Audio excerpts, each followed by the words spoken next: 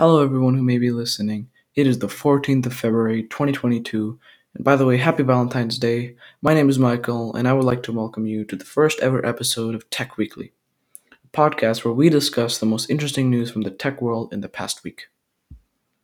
Today's episode, we will be discussing the Samsung S22 Ultra, the new Samsung flagship phone for the year of 2022. Very fitting name, if you ask me. I would like to talk about all the good and bad features of the Samsung S22 Ultra, as well as if you should drop everything you're doing and go buy this phone right now. First, I want to talk about design.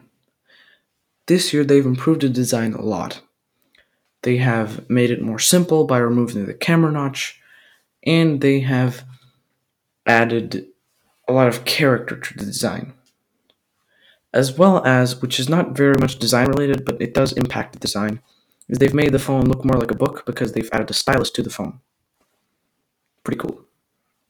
There is one bad thing about the design, is the sharp edges of the phone, which make it sometimes hard to hold. It could hurt your hands, but I mean, it's not a very hazardous. It's not like it's gonna cut your hand, but it is not very comfortable, and I think they could have done a lot better with the edges. Well, since I understand the concept that it's supposed to look like a book, but my hands are not bookshelves. So, next I want to talk about hardware. Hardware-wise, a lot of things have improved. Most of the things have improved. There is one bad thing about the hardware. They've improved the screen, it being able to be much brighter than it was on the Samsung S21 Ultra. They have made the battery a lot better. It can now charge at 45 watts instead of 25 watts. This is a very big improvement. And it has a much better chip. It's the new Exynos 2200, also made by Samsung, and it is the first phone to ever have this chip. There is one bad thing about the hardware. There's a trend here, actually. Most of the things only have one bad thing, which is actually very good because a lot of phones have a lot more bad things. Anyway, hardware-wise, there's one bad thing, which is the RAM. The previous S21 Ultra had 12 gigs of RAM for the base model. The new S22 Ultra has only 8 gigs, which, okay, just to put that into perspective, a Raspberry Pi, a $35 Raspberry Pi has 8 gigs of RAM.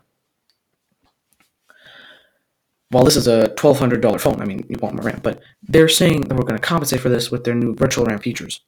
But both the S21 and S22 Ultra are being promised to get these features, which means that the S21 Ultra is just going to be much better RAM-wise than the S22 Ultra. If you ask me, that doesn't make any sense. Lastly, I want to talk about the Samsung software. Previously, if you bought a Samsung phone, you were basically giving up all hopes of a software update, and your phone was going to look like it was designed for a 5-year-old and by a 5-year-old. This has improved a lot in the past few years. Their design has gotten a lot better, especially with the new phone. They're offering color palettes to match your wallpaper, just to keep it fresh, as well as Samsung not pushing all their apps so much. So Samsung has their, pre-installed apps, just like any other operating system, and they really want people to use these apps. They really, really want them to use these apps. But previously they used to push them a lot. They pushed them everywhere. They promoted these apps, but they've dialed it down a little bit. They've put it all into a folder for you. It's much less chill than what they used to do with their pre-installed apps. As well as the general design of it looks much better. It doesn't look like it's made for a 5-year-old anymore. I really like the new design. Although I personally have a grudge with Samsung software because I don't like the way it's built.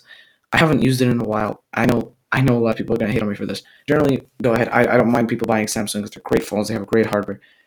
I personally, from what I've tried, I don't like the Samsung software. In any case, moving on to my last and final point, which is something that they've done that's really weird and kind of bad, actually. So, since the phone has 45-watt charger support, you would think that they would include a 45-watt charger, but they're only including a 25-watt charger because they're saying it's better for the climate. But as far as I understand, they're going to include a 25-watt charger, and then they're going to also sell a 45-watt charger separately, which means that they're going to be creating two chargers instead of just including the 45-watt charger in the box. Double the amount of materials used. I don't think that doesn't really go with their new kind of motto of trying to make everything more eco-friendly in their company. This is much less eco-friendly. And for the final and, the grand question, do you drop everything you're doing and go buy this phone?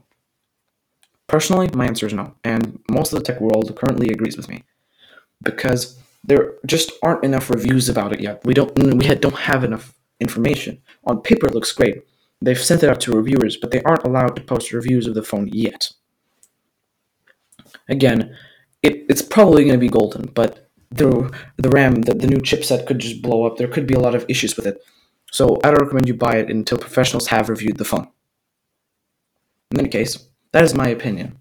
That is my most important points about the S22 Ultra. Thank you so much for being here, and I hope you return on the next episode of Tech Weekly with MA. I'll catch you then.